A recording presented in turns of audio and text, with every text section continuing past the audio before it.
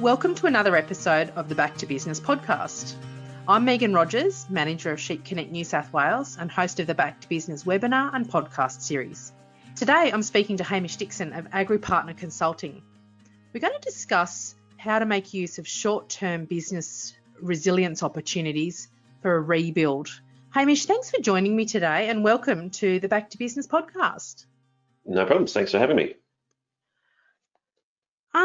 So just to kick us off, Hamish, overall, when we're thinking about short-term business resilience opportunities, we're really thinking about what we can make use of in the short term to get us back up and going, and what are some of the key things that we really should be thinking about as we're looking to start making those opportunities sort of materialise for our business?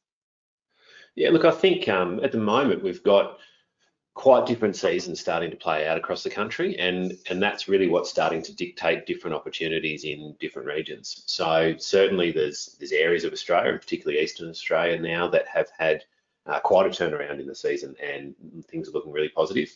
There's other pockets in Australia that are still struggling and everything in between. So that's really one of the first things, is to get a bit of a handle on exactly what's the current situation from a seasonal point of view, from a forecast point of view. And then it opens up the opportunities to understand, right, what do we need to be doing in terms of tracking forward for maybe some options around different feeding strategies. There's certainly opportunities starting to open up around things like agistment that traditionally haven't been there for a while. And then obviously maybe options about, are there stock that we can sell? And then there's also options around maybe things about management of your typical calendar of operations. So it might be looking at joining dates, or how we manage, dry animals, or looking at feed surpluses, all those sorts of things. So really it comes down to just making sure we get a handle on exactly what the current situation is. What have we got to factor in? What's the production cycle coming up? And then digging into where are some short-term opportunities that can give us some easy kicks in the early days of really when we're projecting out over the next sort of 3 months, 6 months, maybe 9 months time. Yeah, and I guess it's really important just to think about, where the rainfall's sort of fallen and with what degree of regularity that the rain and, the seasonal sort of patterns changed.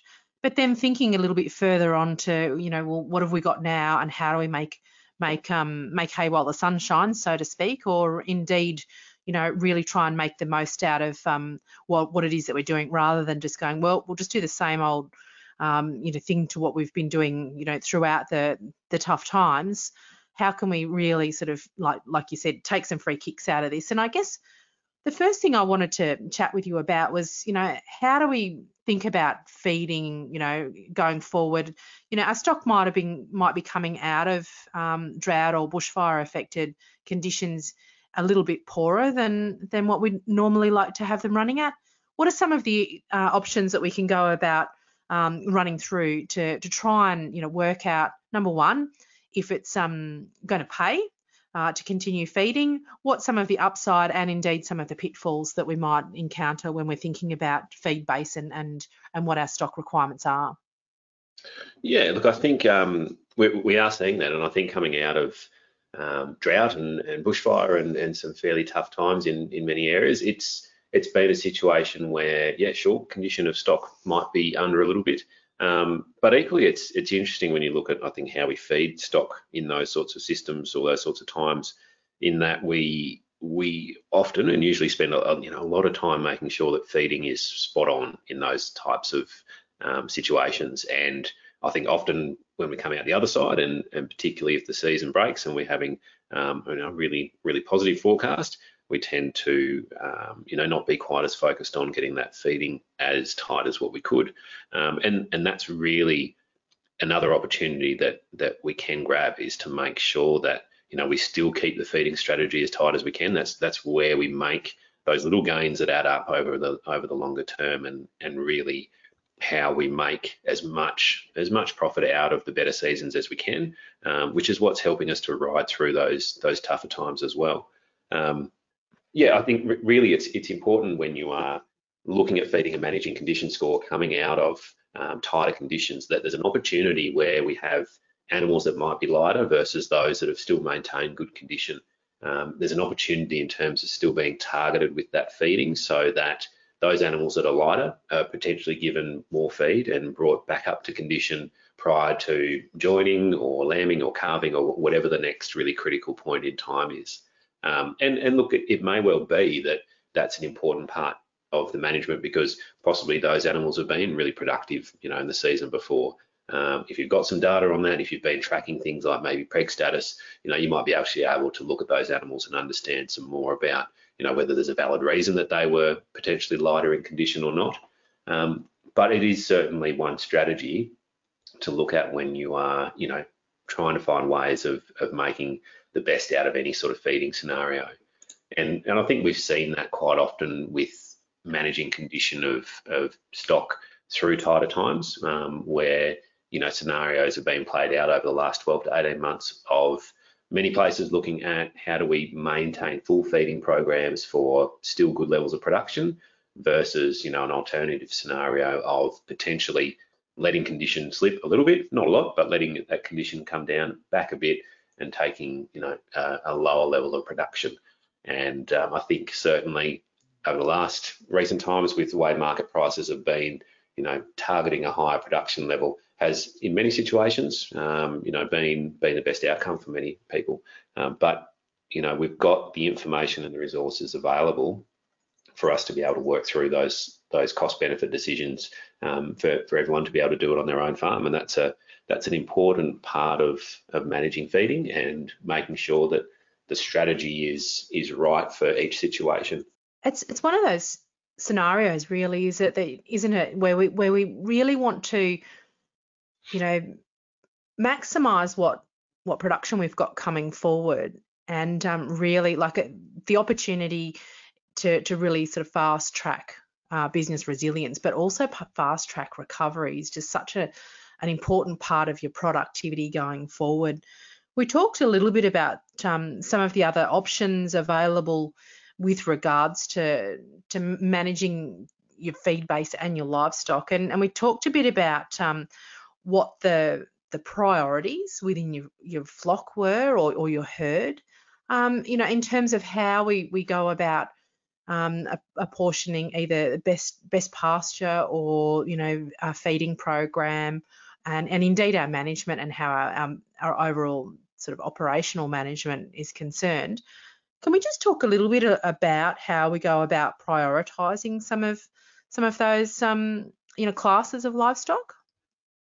Yeah, sure. Look, I think it's an important step in terms of actually, especially in a rebuilding phase, really prioritising which classes should have the most focus in terms of feeding, and which animals potentially are the first to maybe be sold or agisted or have a different feeding strategy put in place. And I think in many situations, certainly in a breeding enterprise, the core breeding flock or the core breeding herd has to always take priority. And sometimes I think we need to be careful that we don't get distracted with, maybe managing, maybe we have some dry animals that we think, right, we're going to remate those.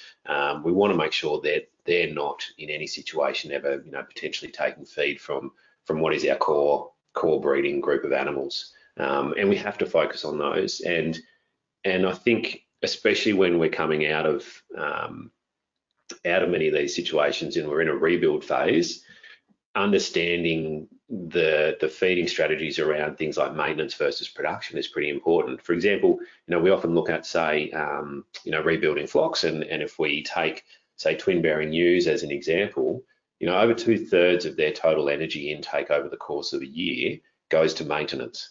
The rest, the balance of that, so 1/3 of their total energy requirements over a year goes to supporting pregnancy and lactation. Right, so a really big chunk of what they consume from an energy perspective goes to just maintaining that animal, goes to meeting the base physiological functions of that animal, and that's effectively an overhead cost. So like any overhead in a business, you want to try and offset that cost with production.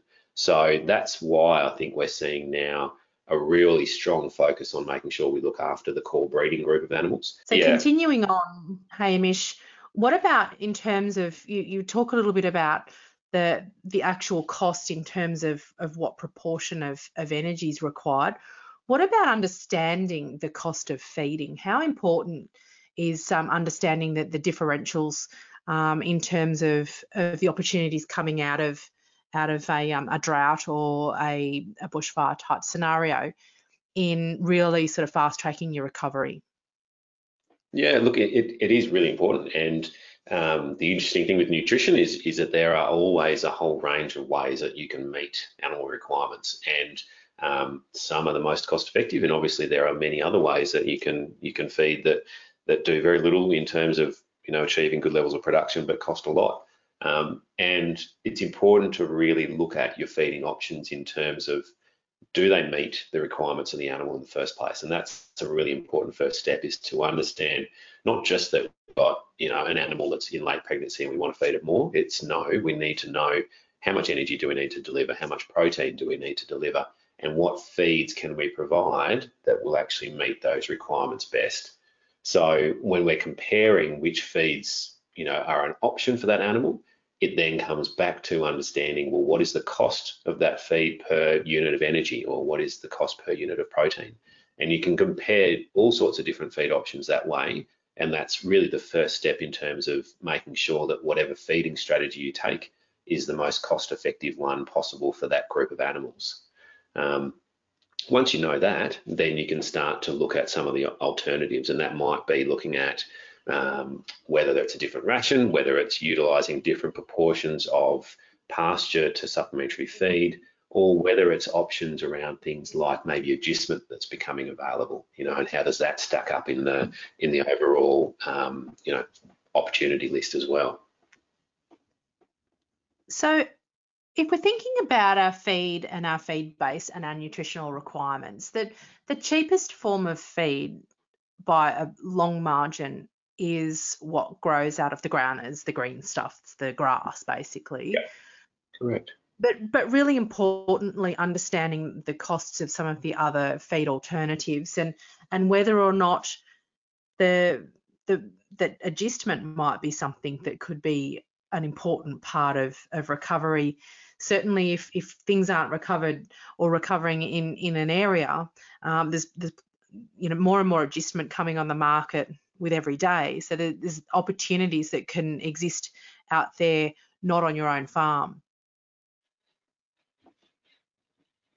Yeah, that's right. And I think there's we're seeing a lot of agistment come available because there's been quite a turnaround in the season in many parts of Australia, particularly Eastern Australia, and coming off the back of the dry times, people don't have their full stock numbers anyway.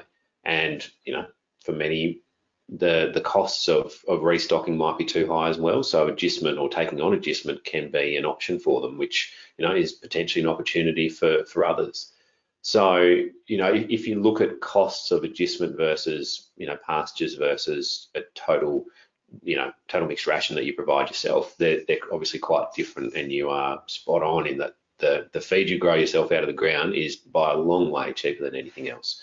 If you take, say, an example of what we're looking at was, say, cows that are coming through mid-pregnancy stage, maybe they've got a calf and foot. Pastures might cost those animals, might cost you 70 cents per head per day. Agistment, depending on what rates you're paying, might be somewhere around $1.70 per head per day. But to give those animals a full feed, to give them full total mixed ration, is probably closer to $4 per head per day. So there's quite stark differences in those costs, and certainly the opportunity that's in that is making sure that you utilise what pastures you grow as best you can, and then whatever supplementary feed is required is done as best as possible. And that, yeah, like you're saying, certainly now that maybe agistments around, you look at that as an opportunity. But I think one of the things with the agistment is being considerate of which animals might suit going away on agistment versus which ones stay home. Thinking about not only the agistment cost itself, but the cost associated with managing the agistment, the labour and the time, the travel to go there and check. And clearly, we've always got to be conscious of, biosecurity and health risks associated with sending stock off farm that potentially are going to come back as well. So, it's an opportunity to look at, and it may well be a very good opportunity for some situations this coming season. It sure is, and I think thinking outside the squares are an important part of being agile and moving towards a recovery, without importing too much risk into your operation. We a few episodes of the podcast and the webinar series back, we spoke with Dr. Gillian Kelly, and she covered in detail a little bit about the biosecurity risks and considerations for agistments. So I'll just give that a flag now, so that if people are interested in backtracking onto that, then to have a listen to that. I guess one of the other things that I'd like to talk to you a bit about now, Hamish, is about which animals are doing what, and and where the culling strategies might exist in your operation. So maybe you've joined and you're scanning and you've got some dries that have come through because you joined before the season had broken. What are some of the strategies that we can consider in terms of keeping our productivity up, but also dealing with passengers or poorer performing animals within our flock or herd? Yeah, look, it's a really interesting space, and I think there's heaps of opportunity in terms of really understanding, which animals in a group are those that can perform and those that are really just cruising along on the ride and not contributing much to the profitability of the farm. One of the tricks, I suppose, is that to some degree we have to have some data to be able to make those decisions, and we are, I think, generally seeing that we're capturing more and more data on farms now, and the individual animal productivity space is one important part of that, to be able to make better culling decisions. And I think it actually makes a lot of difference, I think, to how we change our mindset around culling, in that often, if we don't have much information, it's just a culling decision based maybe on age group. But when you can really clearly rank animals and know that you're taking away those animals that are not contributing as much to the farm as others, then it helps a lot. So look, clearly, one of the easy options is looking at dries. So they may well be dry animals that have failed to conceive, so you'll pick them up at preg scanning, or they may well be animals that have failed to rear. So they're the types of animals that you wet dry at marking or weaning, and can identify those animals that are dry at that stage. So that's one easy way. You may well find that if you don't want to be culling all the dries, then you then go into a smaller group within that. And it might be that potentially you take animals that have got, wool faults or something like that, if you know that there's a group in there that are the bottom end of the wool quality animals. It might well be that there's a group in there that structurally aren't as good as the rest. Maybe you start to look at age, and one of the things that we often look at in that scenario is with the dries. If you're doing it consistently, presumably any of the older animals that are coming through in a dry group have at least performed in previous years. So, the younger animals in that group might well be a target group to actually cull out. And it means that, the younger animals that have conceived, have reared, are certainly your higher productive animals to stay in the group for the rest of their life. Likely also that those younger animals that are dry are probably going to command a bit of a higher price in the market than what the older ones as well. So from a cash flow point of view, might be a bit nicer too. So you can sort of keep delving into those groups as far as you like. The other part of looking at which animals to sell is usually the young stock, any of the normal sale animals, sale weaners potentially, is understanding, right, well, at what stage are we going to sell them? It might be a decision that, if things get tight, their sale date moves earlier. And likewise, if the season's looking really good, do you take them out to heavier weights? So those sorts of decisions can come into play, but you've got to be pretty careful about really factoring in all the costs associated with finishing animals, and making sure that whatever costs are in there are accurate, and that you are really truly representing the scenario that plays out ahead.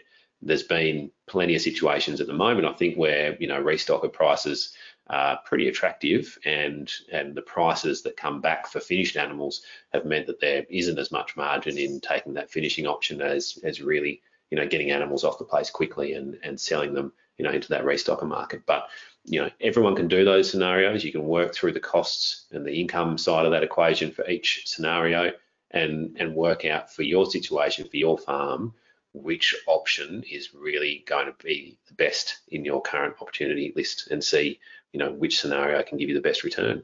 What about the kind of practice, which is, I guess, is a little bit, it's fairly common that we just cast for age once they get to a certain age. If we've had a seasonal break and conditions are going well, well, what do you reckon about, hanging on to some of those, sound older animals and giving them another go around, because they're, technically speaking, going to be quite fertile and highly reproductive, with a high reproductive sort of performance. Yeah, correct, absolutely, and that's one other option. And I think the really important step in that, when we have an improved season and we've got good conditions, is we still have to do that feed budget. The really important first step is that we have done a feed budget to understand exactly how many head we can carry.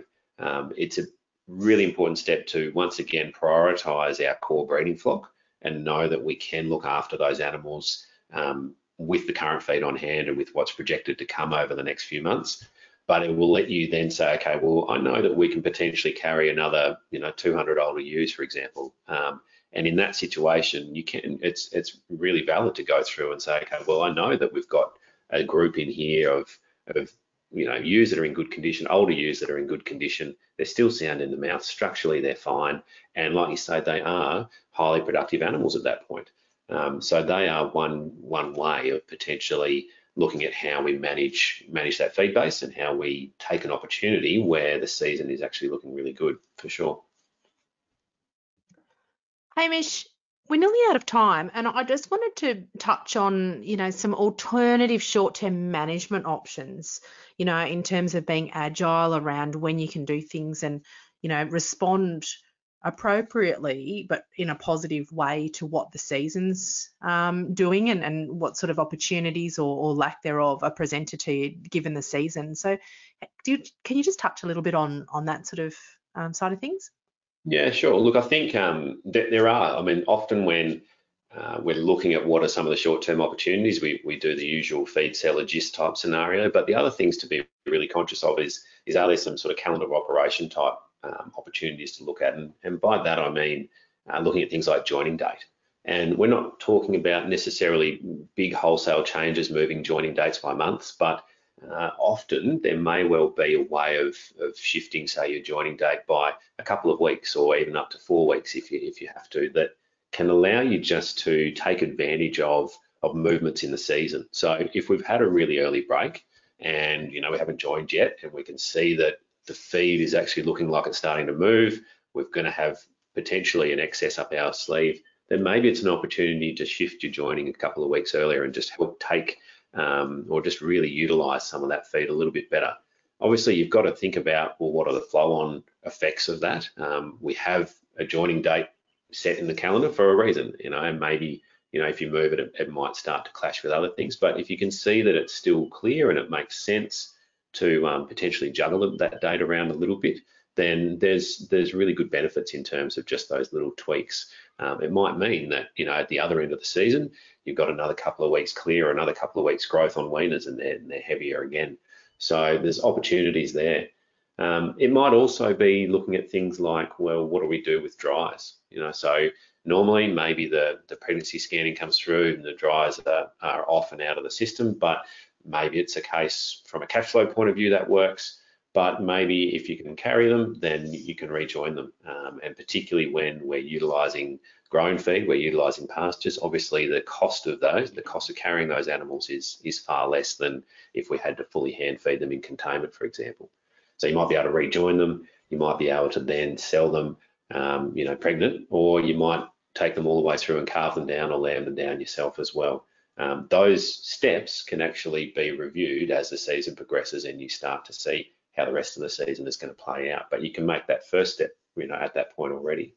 The other thing is, you might even take some of those dries, and if you can see that you've got enough feed, maybe they get run as a dry animal and they stay in that scenario, particularly with, say, merino sheep, you might carry them through as dry animals until next shearing and at least get the fleece income from them. So there's options there. And I think probably more so in sheep as well, we can also see options sometimes around joining ewe lambs. So if we've had a good season, growth of the weaners has been really positive, and they're hitting really good weight targets. If those ewe lambs have reached 80% of their standard reference weight, then they're getting to the point where you can get a really good successful joining out of them. So it might be that for that year, you put a ram in with the ewe lambs as well, and try and make use of that opportunity that's in front of you. I think the one thing to always be aware with joining ewe lambs in particular is that we've still got to support those animals, not only from the fetal growth point of view to support their pregnancy, but you've got to support that animal's growth as well. We're still talking about an animal that's growing itself, so you've got to be able to support that demand and look after her, more than what you often look after the mature animals. And I think the final thing in these sorts of seasons where if we've had a good break and things are looking good, is don't forget about conserving some feed. We've used a lot of the feed resources that's been stacked away in hay sheds and silos over the last couple of years, and there might well be an opportunity to park some away ourselves as well. It might be an opportunity to put some resources back in the hay shed, or put some more grain back in the silos for future years as well. Thanks, Hamish. Some of the key messages I've taken from our chat is that, it's really important that we always look to the opportunities, understanding our costs and what our feed requirements are also underpinning any semblance of recovery and turbocharging our business to trade our way out of a difficult time. Is there anything else that you wanted to add to what we've chatted about today? Yeah, look, I think, also we've just got to make sure that we look at all those opportunities that might be around. So, don't forget, we've traditionally used to looking at the feeding and selling options. Don't forget, agistments has come back online, I think, in this last little while, where it hasn't been that readily available for quite a while now. And the other thing is look at those short-term options that might be available in your normal calendar of operations as well. So looking at, are there ways of actually juggling, joining dates? Are there ways of juggling, how you manage some of the dries, joining young stock, and likewise, don't forget about, conserving feed too. So yeah, I think it's a good message to think about as a way of really tackling or really making the most out of opportunities that we're presented at the moment.